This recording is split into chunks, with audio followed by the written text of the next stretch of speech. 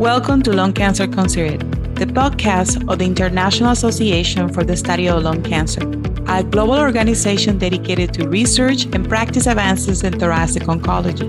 You can find all of our podcasts on SoundCloud and ISLC.org and the newsroom. I'm your host, Dr. Narjos Flores. Hola y bienvenidos y bienvenidas a este episodio especial de Lung Cancer Considered, el podcast oficial de la ISLC, y esta vez en español. En este episodio hablaremos sobre las pruebas de biomarcadores para el cáncer de pulmón. Sabemos de hace bastante tiempo que las pruebas de biomarcadores son fundamentales para el tratamiento adecuado del cáncer de pulmón avanzado y también en etapa temprana. Contamos con múltiples agentes dirigidos que están aprobados para terapia de primera línea y solo a través de las pruebas de biomarcadores podemos seleccionar pacientes para estas terapias que son altamente efectivas.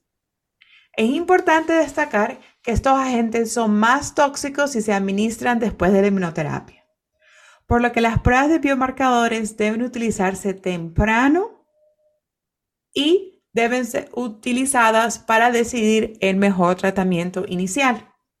Sin embargo, existen muchas barreras para las pruebas de biomarcadores. Para ayudar a hablar sobre las pruebas de biomarcadores, me acompañan dos invitadas. Nuestra primera invitada es la doctora Ivy Riano, jefa de los Fellows de Hematología y Oncología en el Cancer Center de Dartmouth. Y pronto se volverá en Facultad de Oncología Torácica. Gracias por acompañarnos, doctora Riano. Muchas gracias, es un placer estar con ustedes. También nos acompaña la doctora Teresa Gorría del Hospital Clínic de Barcelona. Ella se especializa en cáncer de pulmón con interés en biomarcadores y tratamiento personalizado. Gracias por estar aquí, doctora Gorría. Muchas gracias, doctora Flores, por invitarme al podcast de hoy junto a la doctora Riano sobre ese tema tan interesante e importante como son los biomarcadores en cáncer de pulmón. Es un placer tenerlas a las dos para hablar de la experiencia en Latinoamérica y también en España. La doctora Gorría y la doctora Riano y yo nos conocemos de hace tiempo, así que nos vamos a referir a una a la otra por primer nombre. Ivy, comencemos con algunos de los conceptos básicos. Cuando hablamos de biomarcadores para cáncer de pulmón, ¿qué quiere decir cuando hablamos de biomarcadores? Muchas gracias, Narjos. Bueno, cuando hablamos de biomarcadores nos referimos a marcadores biológicos que ofrecen información sobre un tipo de cáncer. Un biomarcador es cualquier molécula que puede ser un gen, una proteína o una sustancia que se puede medir en la sangre, en un fluido corporal o en un tejido. Estas pruebas de biomarcadores, o como también las conocemos como análisis de mutación, pruebas genómicas o pruebas moleculares, son importantes porque nos ayudan a predecir qué tan bien va a responder un paciente a un tratamiento para su cáncer o determinar qué tan agresiva es la enfermedad. En el caso particular de pacientes con cáncer de pulmón se utilizan dos tipos de marcadores, de biomarcadores. Estos son la determinación de mutaciones conductoras. Esto es para informar si un paciente puede beneficiarse de terapia dirigida o biomarcadores en el tumor del paciente para determinar si la inmunoterapia es indicada. Rápidamente, para ponernos en contexto, las mutaciones conductoras son una acumulación de mutaciones que con el tiempo pueden provocar la formación de un tumor. Y los biomarcadores que son útiles para el cáncer de pulmón son particularmente las mutaciones somáticas. Esto quiere decir que son adquiridas, que solo están presentes en el tumor y pues no son hereditarias. Existen diferentes tipos, incluyendo mutaciones activadoras, y aquí tenemos en este grupo el bien conocido receptor de factor de crecimiento epidérmico EGFR. También está BRAF V600E. Otro tipo son las fusiones o los reordenamientos. Y aquí también tenemos otro bien conocido gen de fusión que es el ALK y el ROS1. También están las amplificaciones o sobreexpresión genómica, incluyendo el HER2 y MET, todas las anteriores en adenocarcinoma de pulmón. Otro tipo son las de lesiones genéticas y aquí nos referimos a TP53 y RB, este en el cáncer de pulmón de células pequeñas. Esto es en cuanto a las mutaciones somáticas. Ahora, para los biomarcadores de inmunoterapia, incluimos la medición de la proteína PDL1, la cual nos va a ayudar a informar si el paciente se puede beneficiar de inhibidores de puntos de control inmunitario, que es lo que conocemos en inglés como checkpoint inhibitors o inmunoterapia. Entonces, históricamente, como mencionó Nachos al principio, la prueba de biomarcadores se ha utilizado para planear terapias, especialmente para los casos de pulmón con metástasis, aunque ya empezamos a ver que pueden ser más útiles en ciertos casos de cáncer de pulmón en etapas tempranas. Gracias, Ivy. Me encanta escuchar los biomarcadores en español porque me acuerda de la importancia de saber, porque a veces se me va el Spanglish cuando estoy dando charlas en español y digo EGFR. No, hay que decirlo como es, en nuestra lengua materna. EGFR. Así mismo. Teresa, ya escuchamos lo que son los biomarcadores. ¿Nos puedes explicar a nosotras y también a nuestros oyentes por qué las pruebas tempranas son tan críticas para la atención adecuada? Particularmente las pruebas de biomarcadores antes de comenzar tratamientos como la inmunoterapia. Y quiero que me des dos respuestas. Primero, ¿por qué son tan importantes en el aspecto de metástasis o cáncer etapa 4 de pulmón? Y también ahora que tenemos todos estos nuevos tratamientos que son neoadyuvantes o antes de la cirugía. Gracias, Narjus. Bueno, en el cáncer de pulmón, sobre todo el carcinoma de pulmón no microcítico, pues es esencial, como ha dicho la doctora, como ha dicho Ivy, realizar un estudio básico de biomarcadores en el diagnóstico inicial, ¿no? Porque al final nos permite planificar un correcto abordaje terapéutico con el fin de ofrecer el mejor tratamiento para nuestros pacientes. Y como bien ha explicado Ivy, hablamos tanto de biomarcadores para la inmunoterapia, ¿no? Que es el PDL1, que intentaremos hacer por inmunohistoquímica, y biomarcadores moleculares, ¿no? Que sobre todo son las mutaciones, pues, GFR, BRAF, KRAS, MET y a poder ser HER2, y las fusiones, ¿no? De ALK, ROS1 entre TRAC y RET, ya que esto es muy importante porque determinará el tipo de tratamiento que va a recibir nuestro paciente, ¿no? Y obviamente es importante hacerlo antes de, ¿no? de dar la inmunoterapia por defecto, porque aquellos pacientes que tengan alguna mutación, ¿no? Que es la llamada driver, una mutación o fusión que es accionable, se beneficiarán, ¿no? De una terapia dirigida en rutina, en ensayo clínico o en un acceso especial. Y en el caso que no tenga ninguna mutación driver, pues ya les daremos la inmunoterapia, combinado o no con la quimioterapia, ¿no? Según el resultado del PDL1. Claro, realmente en lo que va a repercutir es en el tratamiento que vayamos a elegir, por lo tanto, la respuesta esperada al tratamiento y, en consecuencia, ¿no? El pronóstico del paciente. De aquí la importancia de hacerlo lo más precoz posible. Y ahora cada vez también es más importante, ¿no? Hacer unos estadios precoces con toda la evidencia que tenemos, no también en los biomarcadores en estadio precoz, sobre todo en la adyuvante. Y además también como dato extra, ¿por qué no dar antes la inmunoterapia sin tener los biomarcadores? Es porque también es verdad que ya hay estudios, ¿no? Donde vemos que si damos inmunoterapia y luego una terapia dirigida, pues hay un aumento de toxicidad, ¿no? Entonces, por lo tanto, también esto es un punto a tener en cuenta y a considerar. Así que yo creo que en conclusión, ¿no? Un despistaje precoz de los biomarcadores, tanto ahora en estadio avanzado como ahora con la nueva evidencia en estadio precoz, debería ser esencial y debería ser obligatorio. Y dentro de lo que podamos, lo más amplio posible para poder dirigir, pues, el mejor tratamiento para nuestros pacientes. Gracias, Teresa. Y una cosa que es importante que hablemos con nuestros colegas y pacientes es que muchos pacientes tienen que tener estos biomarcadores antes de comenzar el tratamiento neoadyuvante, porque si la mutación se encuentra después de la cirugía, no sabemos cuándo podemos comenzar el osimertinib o cuándo podemos comenzar muchas más terapias dirigidas que están siendo aprobadas en este espacio por la toxicidad que hay agregada. Entonces, seguimos hablando de los pacientes con enfermedad metastásica, pero no podemos olvidar que hay mucha fiebre, como diría mi abuelita, hay mucha fiebre con los medicamentos antes de cirugía y después de cirugía, pero las leyes siguen igual. Tenemos que esperar que los biomarcadores, o al menos los básicos, estén de vuelta antes que nos emocionemos con la nueva forma de tratamiento. Y como estábamos hablando, existen diferentes métodos de pruebas de biomarcadores. Pruebas de un solo gen como PCR, como FISH o FIS y HC. Y pruebas múltiples, como la prueba de secuencia entera.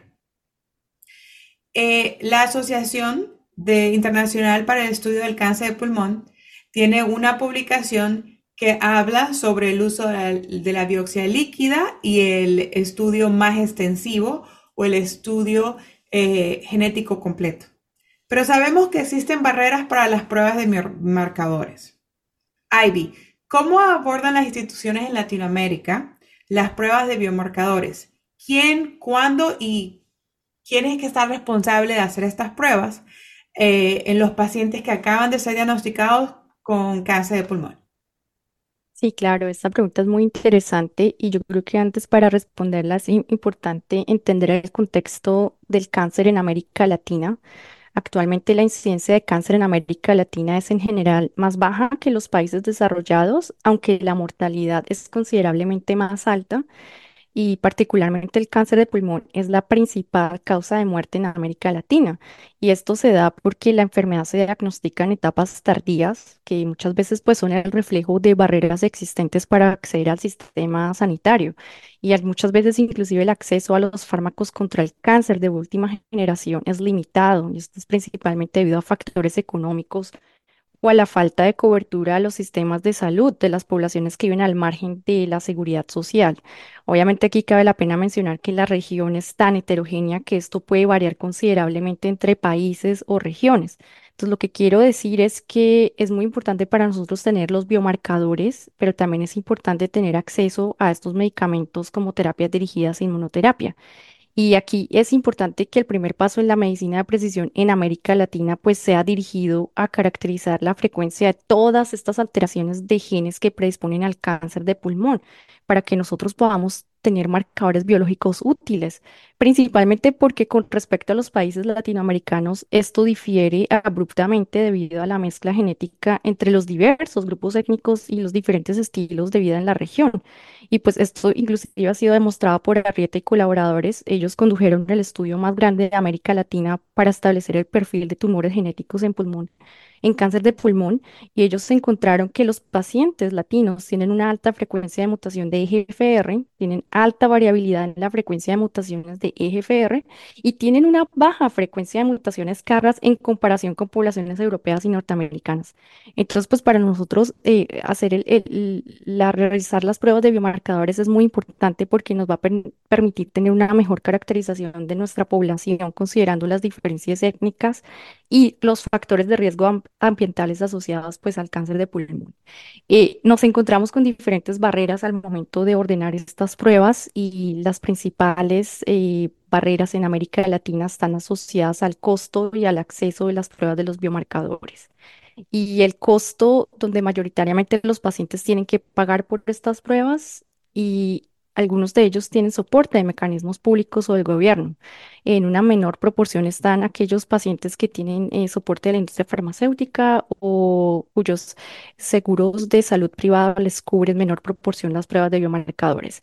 Y esto pues hace muy difícil el acceso a las pruebas a este tipo de pruebas. El factor financiero juega un papel importante aquí.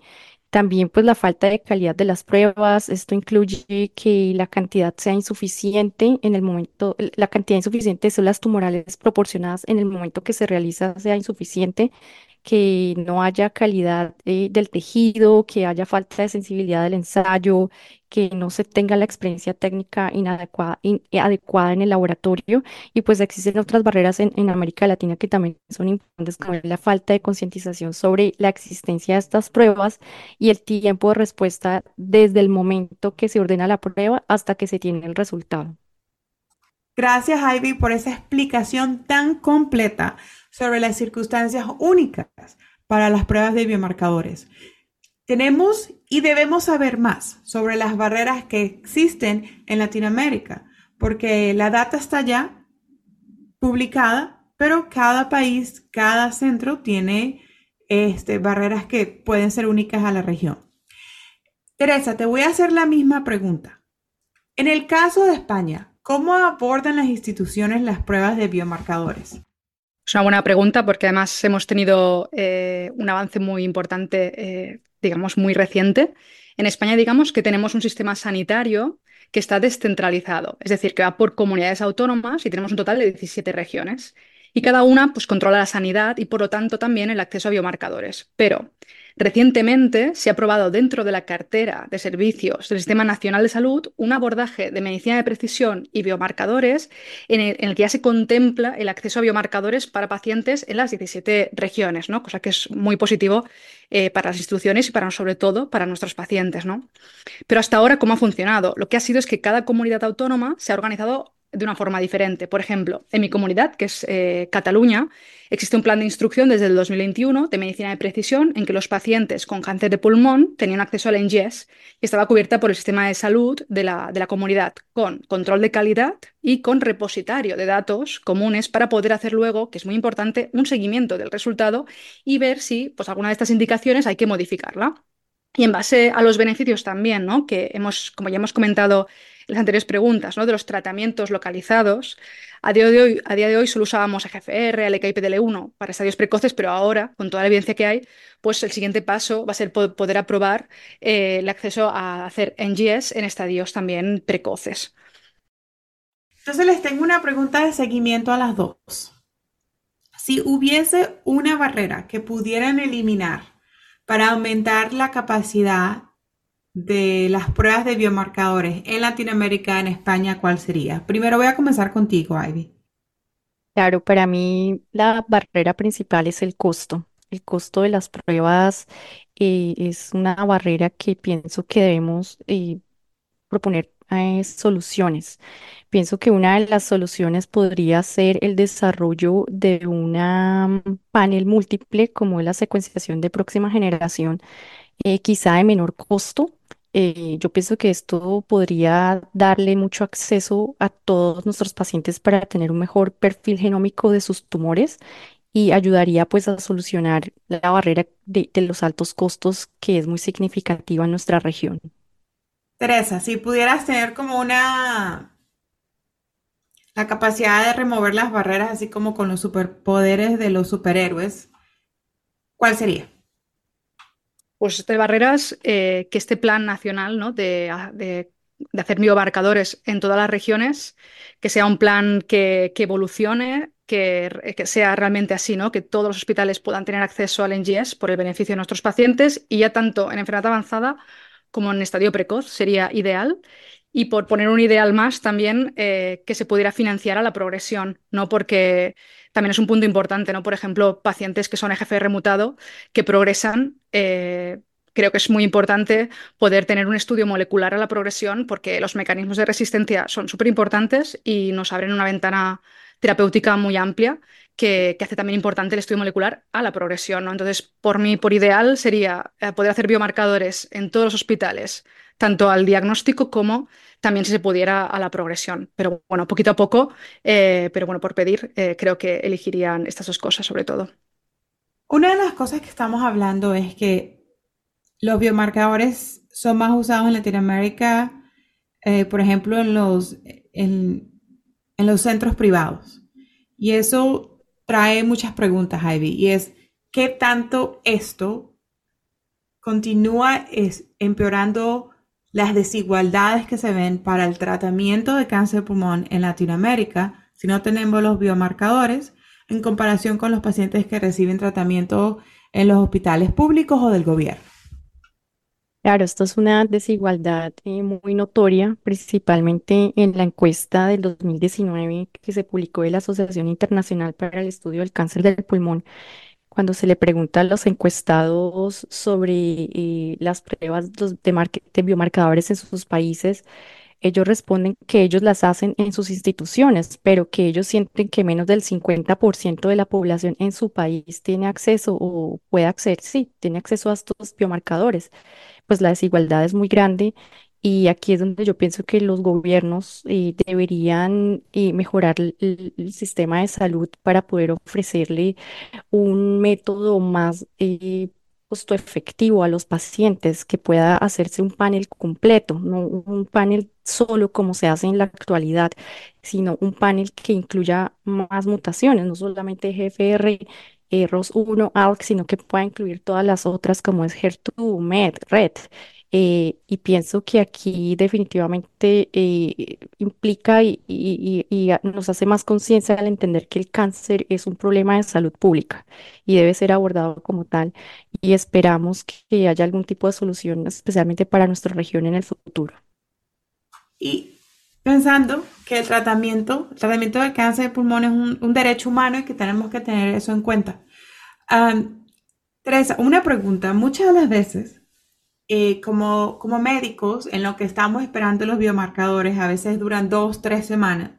Los pacientes acaban de ser diagnosticados con cáncer de pulmón y uno les tiene que decir, bueno, tenemos que esperar por los biomarcadores por semanas. Eso es súper difícil emocionalmente.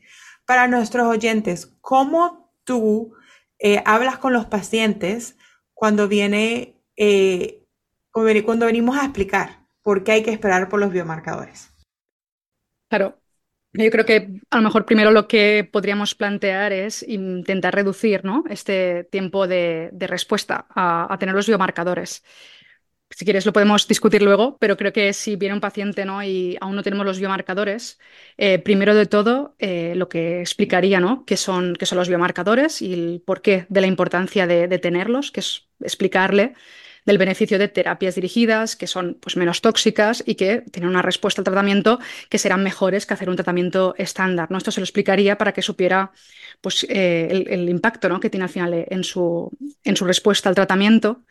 Y obviamente lo segundo que haría es abordar los síntomas que tiene, ¿no? Que obviamente ver que el equipo de oncología está junto al paciente, que eso no quiere decir que digamos que no le vamos a hacer un seguimiento, sino sería pues controlar sus síntomas los que necesite y esperar a los biomarcadores para poder ofrecerle la mejor terapia posible. Eso es un poco lo que le explicaría.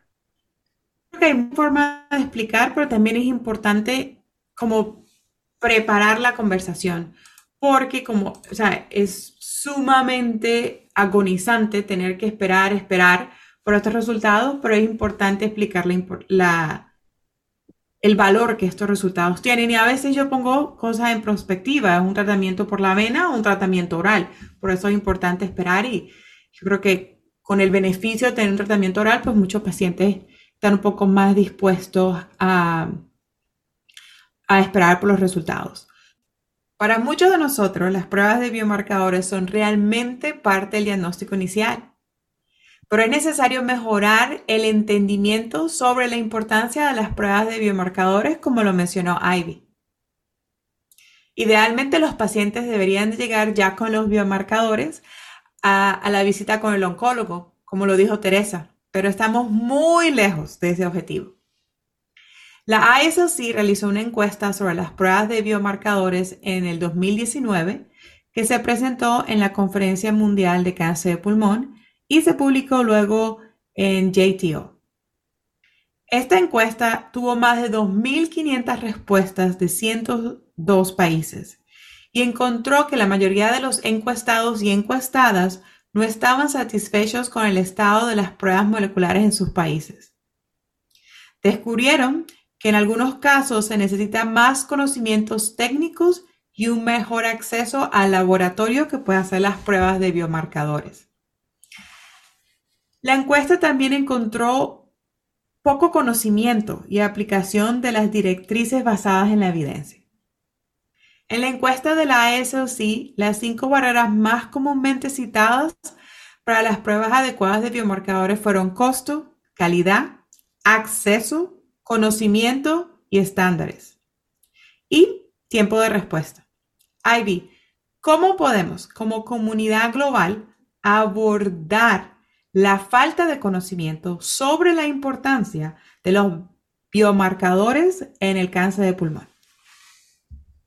Sí, Narios, esta pregunta me encanta y como mencionó Teresa inicialmente en el podcast, primero que todo tenemos que reconocer que las pruebas de biomarcadores son reconocidas a nivel mundial como estándar de cuidado para la mayoría de los pacientes con cáncer de pulmón, para que ellos reciban el tratamiento adecuado.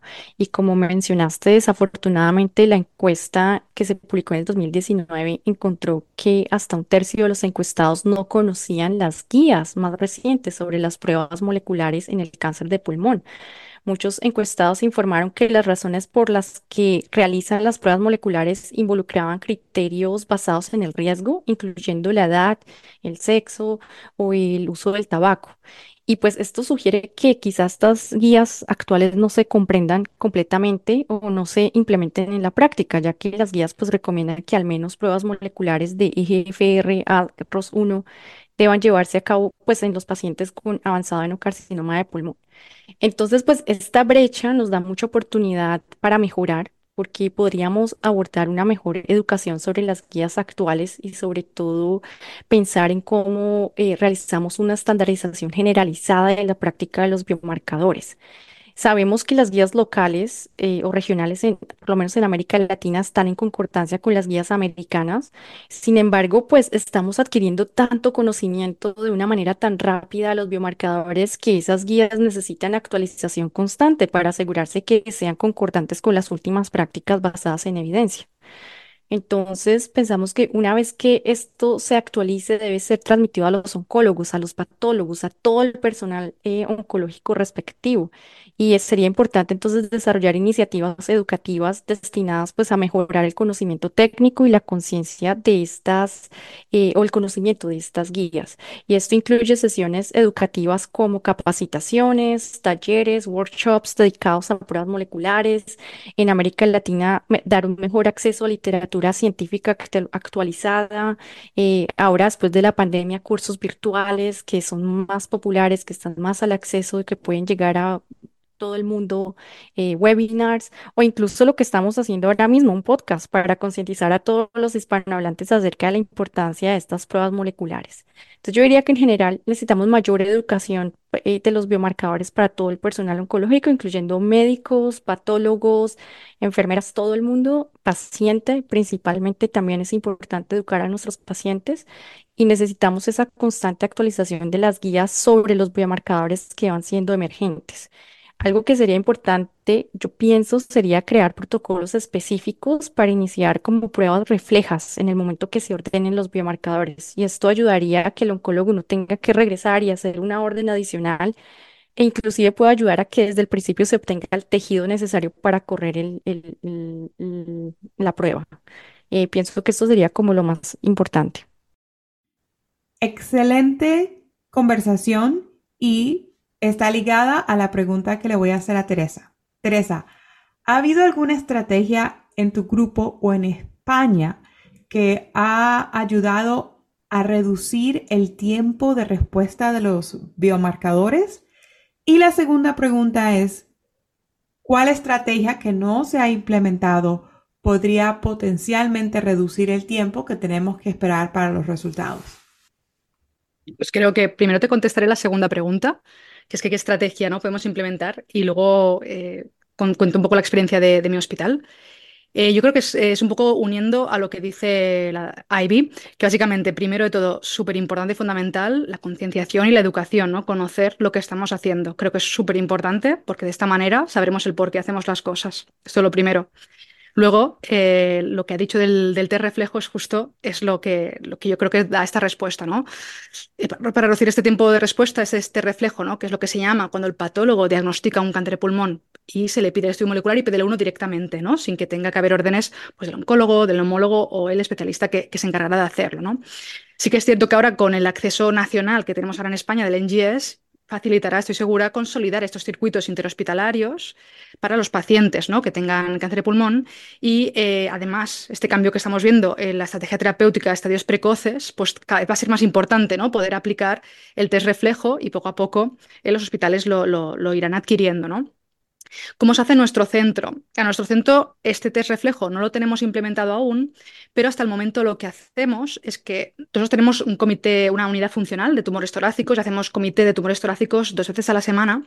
Y entonces, normalmente, cuando sobre todo el neumólogo, el cirujano torácico u otra especialidad, ¿no?, que presente un caso de un recién diagnóstico de cáncer de pulmón, se presenta al comité de tumores torácicos, donde estamos todo el resto de especialidades, ¿no?, que se encargan del tratamiento y diagnóstico del cáncer de pulmón.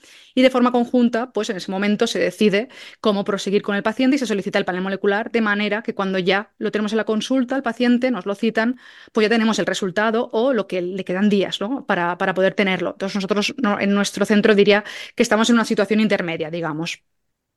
Pero la verdad es que funciona muy bien, es una unidad funcional que está realmente muy concienciada de la importancia de tener tejido, de poder hacer el estudio molecular y ayudar lo máximo a nuestros pacientes. Así que de momento estamos unificados y creo que vamos funcionando mejor, cada vez mejor.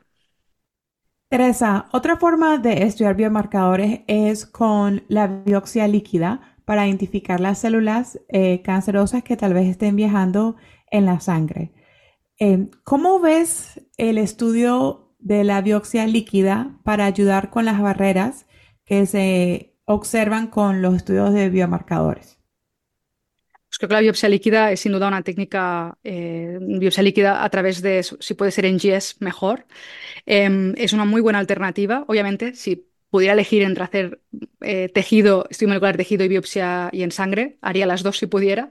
Si por lo que fuera, una de las barreras, por ejemplo, que podemos tener es no tener tejido o que el paciente progrese, por ejemplo, y no podamos acceder al lugar de progresión, ¿no? Porque es invasivo o lo que fuera. Pues la biopsia líquida es una muy buena alternativa para poder estudiar los biomarcadores. Yo creo que la idea es siempre tener un estudio de biomarcadores, ¿no? Porque es la manera de poder guiar mejor el tratamiento de nuestros pacientes. Así que la biopsia líquida, tanto como alternativa como como estudio extra también junto a la de tejido, es siempre una muy buena opción. Ivy, mi última pregunta para ti. ¿Cómo continuamos aprendiendo sobre estos biomarcadores? ¿Cuál sería tu mensaje para los fellows o los residentes de oncología en Latinoamérica cuando viene a la importancia de los biomarcadores en cáncer de pulmón? Claro, definitivamente pienso que la educación o el conocimiento es poder.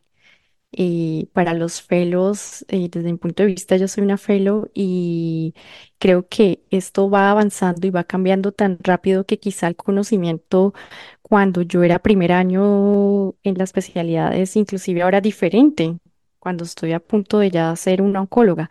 Entonces, lo más importante es el mantenerse actualizado en conocimiento, atender conferencias, atender y leer las guías y mantenerse actualizado de cuáles las mejores opciones que tenemos para ofrecerle a nuestros pacientes. En América Latina todavía tenemos un gran potencial de explorar cuáles son los perfiles genómicos del cáncer de pulmón. Sé que hay grupos actualmente conduciendo este tipo de investigación y sé que va a dar unos resultados muy importantes para que podamos avanzar y podamos ofrecer el mejor tratamiento para nuestros pacientes. Teresa, cuando yo era fellow, y con el riesgo de decir que tan vieja estoy, había 3 biomarcadores y cuando era fellow fue que aprobaron osimertinib en la primera línea. Y todavía era difícil para mí como aprenderme todos los medicamentos, porque cuando eres fellow, pues tienes que aprenderte no solamente el cáncer de pulmón, pero muchos otros tipos de tratamiento. ¿Cómo tú has podido como solidificar ese conocimiento para entender los biomarcadores y por los medicamentos que se usan para esos biomarcadores?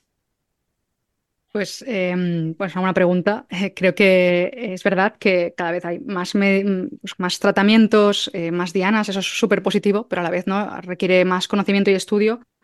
Yo creo que la clave es no dejar de estudiar.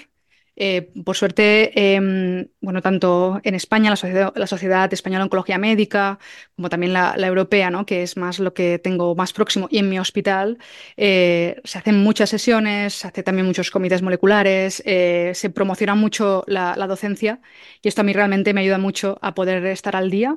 Estudiar y obviamente tengo mi esquema escrito a mano para no olvidarme en cada mutación qué terapias se pueden elegir. Y creo también el hecho de estar en la práctica clínica y tener práctica, ¿no? En usarlas, en ver cómo funcionan, eso también, digamos que va calando los nombres, van calando cómo funcionan y los diferentes tipos de mutación, ¿no? Y yo creo que es una mezcla, creo que de docencia, tanto uno mismo estudiando, como de poder asistir a congresos, cursos, sesiones, como también de la práctica clínica, ¿no? Creo que eso es la clave para poder saberlo.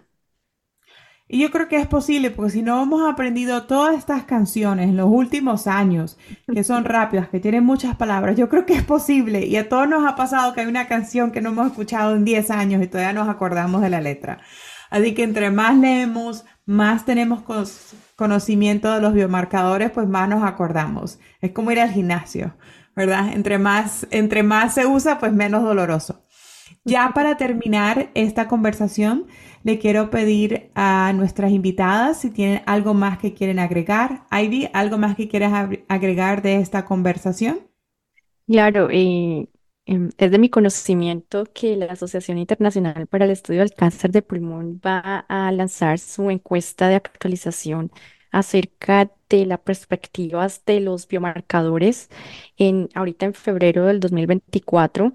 Y nada más quiero hacer un énfasis a las personas que nos estén escuchando en Hispanoamérica, la importancia de poder participar en esta encuesta. Lo que sabemos hoy en día es gracias a información que obtuvimos de ahí, y esto va a ser muy importante porque al final nos va a ayudar a generar soluciones futuras que repercuten en nuestros pacientes. Finalmente, eso es todo lo que hacemos es por los pacientes y por sus familias. Creo que es mi última reflexión. Teresa, ¿algo más que quieras agregar antes que terminemos nuestra conversación? Pues primero dar las gracias tanto a las dos por esta fantástica conversación que ha sido súper interesante, y me uno a lo que dice Ivy porque creo que contra más participemos, contra más datos podamos generar, más, digamos, impulso tendremos para poder generar una buena red de biomarcadores y que cada vez haya menos diferencias, porque sin duda nuestra diana siempre van a ser los pacientes. Y la doctora Riano y la doctora Gorria están correctamente. El ISLC está revisando la encuesta de biomarcadores en el 2024 en colaboración con el Comité de Patología.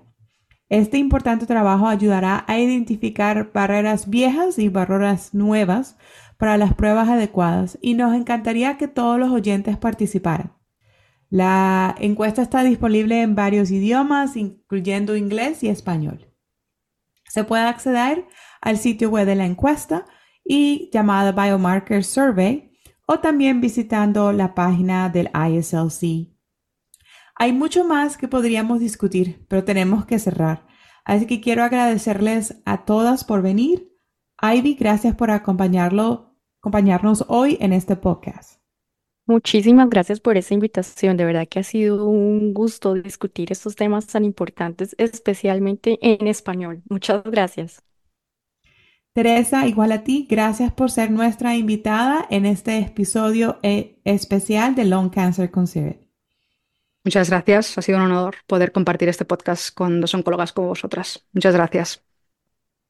Y es más tiempo que sigamos teniendo más episodios en español para que la información de ISLC llegue a todas partes del mundo. Y gracias a todos y todas por escuchar Lung Cancer Considered, el podcast oficial de ISLC. Pueden escuchar nuestros episodios en SoundCloud, Spotify, Apple Podcasts y en nuestro sitio web iaslc.org o islc.org en la tableta llamada Newsroom o las noticias. Asegúrese de descargar y escuchar y dejarnos un comentario. Gracias y que tenga buen día. Thank you for listening to Lung Cancer Considered. You can find all our podcasts on our website, islc.org, in our newsroom, or on SoundCloud. Please take a moment to rank, like, write comments, and share your favorite episodes with your colleagues.